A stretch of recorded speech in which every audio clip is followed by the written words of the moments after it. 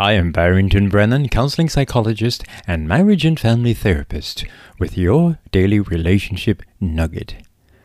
This episode is part 2 on the topic co-sleeping.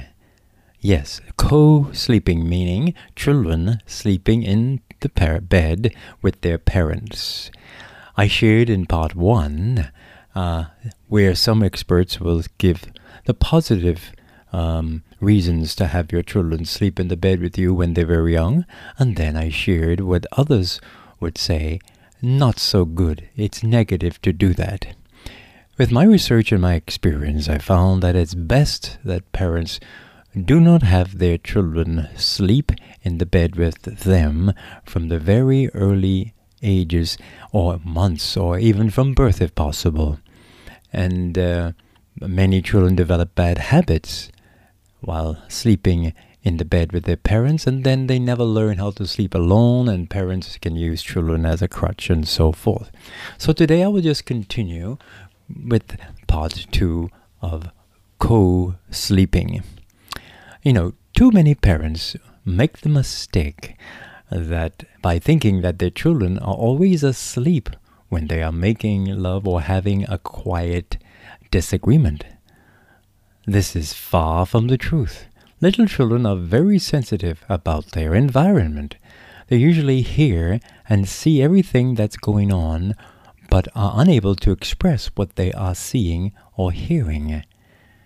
Sometimes parents are unaware that their little ones know all about their clandestine activities.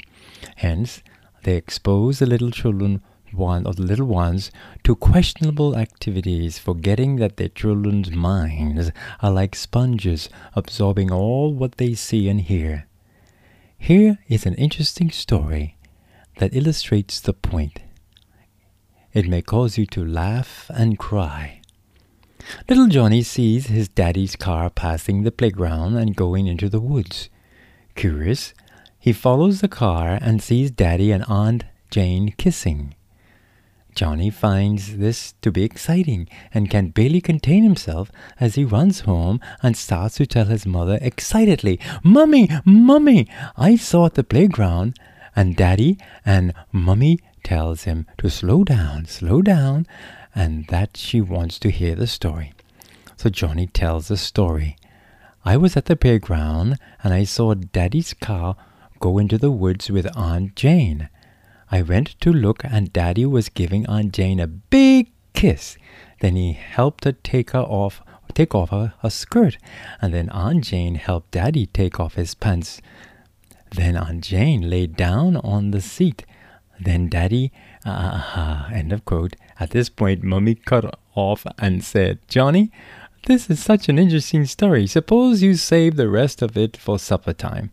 I want to see the look on Daddy's face when you tell it tonight." At the dinner table, Mummy asks Johnny to tell the story. He describes the car in the woods, the undressing, the lying down on the seat, and then Daddy and Aunt Jane did the same thing Mummy and Uncle Jeff used to do when Daddy was in the army. End of quote. What an interesting story. We must have a balanced approach concerning this matter, and every family has its own characteristics to consider. It is my opinion that it is better to keep the infant out of the bedroom from birth during nighttime sleep. However, this can only be most effective when there is lots of cuddling, affection, and time spent with the child during waking hours and day hours. Infants enjoy the tender touch of their mothers and their fathers also. The close body contact during breastfeeding is healthy. Therefore, let them enjoy as much as they can. Even napping together during the day is very healthy. However, when it's time for nighttime sleep, close down shop and go to bed. If you feel you must have your child with you, have a few points to consider, or rather, here are a few points to consider.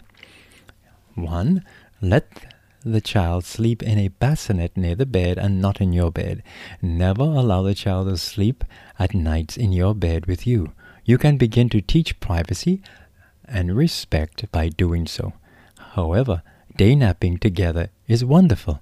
Both of my children slept alone in their own bed from birth. However, we spent hours during the day and up until bedtime holding and cuddling them. My dear wife breastfed them numerous times during the day, providing lots of intimate parent-child involvement. And then number 2, do not make love at any time with the child in the bedroom, no matter how young. Put the child out of the room at the time. And then number 3, plan to have the child sleep in his or her bedroom by the time he or she ceases breastfeeding, 6 to 12 months. It is interesting to note that some anthropologists believe that the human children are also designed to have breast milk to be a part of their diet for a minimum of 2.5 years, with many indicators pointing to 6.7 years as the true psychological duration of breastfeeding. Regardless of what your culture beliefs may be, this poses a problem. If the parent continues to have children over a period of 10 to 15 years, at which time the couple bed, parents sleeping alone, that is, would have faded away. This is not healthy for the marriage relationship. Thus, when the children are really old enough to leave the room, mom and dad are emotionally lost. For this reason alone, couples may consider solitary sleeping over co-sleeping. And then the next point, remember, the longer you have to place the child in his or her room, or the longer you take to do that, the more difficult it will be for the child to solitary sleeping and the parent to couple sleep. If you insist on having your child in the bedroom or bed with you, plan scheduled times once or twice a week for couple privacy when the baby is alone in another room for a short few hours. It is imperative that couples maintain a focus on their relationship without distraction and interference, even from a young infant. So my suggestion is not to have your infant in the bedroom. Teach them from birth how to sleep in their own bedroom, that is, during the sleeping hours. Parents, please evaluate the reason your child is sleeping with you. If he or she is more than 3 years old, you might be creating a dangerous habit that you might regret later on in life. Please do not use the children to cover up the real issues in your personal life and marriage. Spend lots of cuddling, hugging, and touching time with your little children while they're awake. You cannot hold them too much. However, it is my opinion that you should keep them out of your bed when it's time for nighttime sleeping. Learn how to become more intimate in the couple bed.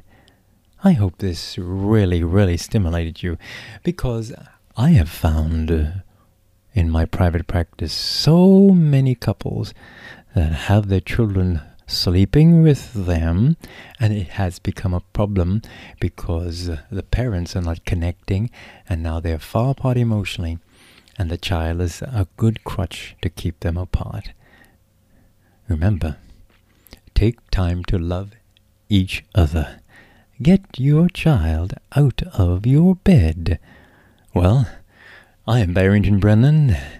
I'm a counseling psychologist and marriage and family therapist. This has been your daily relationship nugget, and I'm doing my best to keep a smile on your heart.